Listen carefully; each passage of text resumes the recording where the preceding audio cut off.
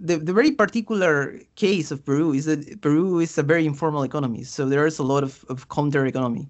So there is a lot of people selling um, t-shirts for Nike or Adidas t-shirts, but that are fake, or there is a lot of selling of DVDs and of DVD copies and things like that. So the economy is very informal in general, and that is very curious. In many ways, it has developed a very different conscious that in our countries, because people are not necessarily considered. Many of them consider themselves workers, but at the same time, they don't have unions or the kind of organizations that exist in our countries. And so, do you think that because so much of the economy in Peru is informal, not just in terms of knockoff goods or that kind of thing, but also going back to indigenous markets, there's still very much that culture of that's where you get your food and your clothes. Do you think there's always been a tension there between the modernizing forces of the Peruvian government and this massive informal economy? There is a strong tension between like the street sellers and the government, because in some areas of particularly in Lima, which is the largest city in Peru, like the street sellers have taken all over the streets, and in some cases even it is. I think that there is some attempts of modernizing the Peruvian state, but that also require formalizing the economy, and people don't want to pay taxes because Peru is pretty corrupt. So there is a historian, a Trotsky historian, it was called Alfonso Quiroz. He died some years ago, but he had a book was quite mainstream, despite that he had a very particular kind of politics. But he basically did an economic history of corruption in Peru, and basically 50% of the historical budget of Peru has gone to corruption. So yeah, and that seems to be why anti-corruption seems to be the most popular game in town right now in Peru. But also, I think this might be a good time to transition into talking about the history of the revolutionary left, which was dominated, at least spectacularly, by Sendero Luminoso in the 70s, 80s, and 90s, better known as Shining Path. And besides these kind of economic questions we've been talking about, the reaction to Shining Path by Fujimori and others has also really dominated the political trajectory of the country. So would you like to just talk about the background of Shining Path?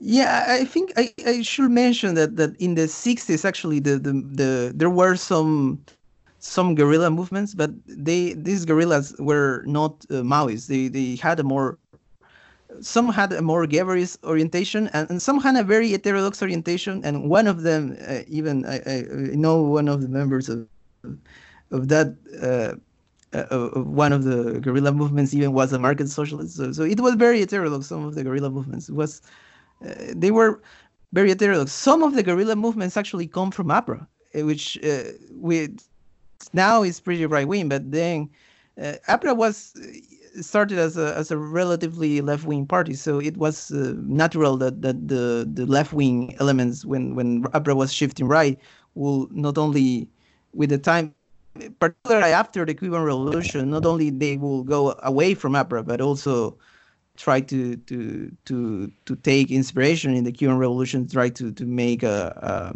revolutionary movement, and in that case in particular, the goal was to get an agrarian revolution, and some actually argue that it was these guerrilla movements, despite small in numbers, that actually led to the military government in the 60s. It was a very curious government in 68 when Velasco Alvarado gave a coup d'état. He actually was kind of left wing in some way, and did the agrarian revolution. Some say because of fear that there will be a bigger revolt and a bigger revolution, and so some say that's why Velasco did the coup d'état. And Velasco Alvarado is a very curious general. He had a lot of, and the people close to him had a lot of inspiration from the Yugoslavian model of socialism. Was kind of more in the market socialist tradition, like some people claim. So he had a lot of push for cooperatives in that time. and beyond doing the agrarian revolution, so it was giving peasants land. He also tried to organize the peasants in cooperatives, and um, but then there was a counter coup by another general, Morales Bermudez, who was much more conservative.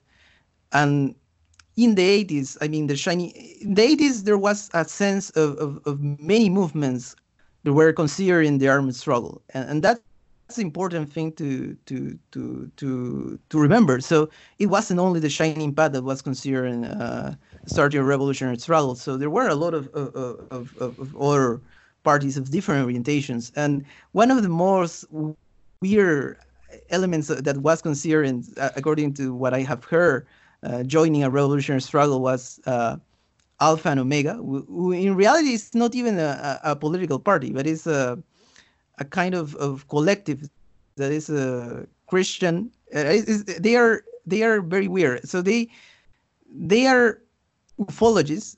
So they are part of a UFO religion, to say in some way, but at the same time they claim to be Christians. So they have a fusion of this weird beliefs. But at the same time, Yeah, they have a I was familiar with this group just as a Christian syncretic UFO religion in Peru. I had yeah seen a documentary about them, but which is pretty par for the course in Latin America. Most UFO believers combine it with spirituality in some way, as far as I can tell, which is a lot yeah. different than the more nuts and bolts scientific seeming ufology in the United States. But this group, you told me, and I didn't know this before, was actually much more active and even involved in the armed struggle in the 80s.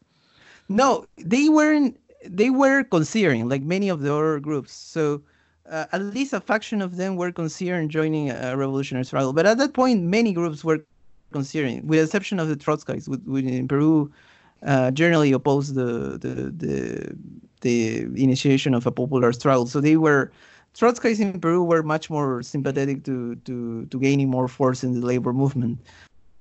But with the exception of Trotskyists and probably the Social Democrats, the most of the factions of the left, the different Maoists, there were other Maoists beyond the Shining Path, by the way, and the Guerrillas also, the people that come from the more like Latin American kind of left, the Tupac Amaru revolutionary movement. So people that come from very different kind of traditions, even some that were kind of closer to the Albanian socialism. There were various. At one point in the 80s, there were 20 left-wing parties. And even then, inside then, they have different tendencies. So there were. It's very difficult to call how many of them were actually considered starting an armed revolution, but many were considering, as far as they even in their own words say today. Uh, but what the Shining Path started their struggle as what they consider a revolutionary struggle. It was very curious because like the what I know that some people in the Maoist circles in the U.S. and in other parts have admiration for Shining Path, but what they probably don't know is that Shining Path actually killed a lot of left wing politicians. So Oh, they I think they know. basically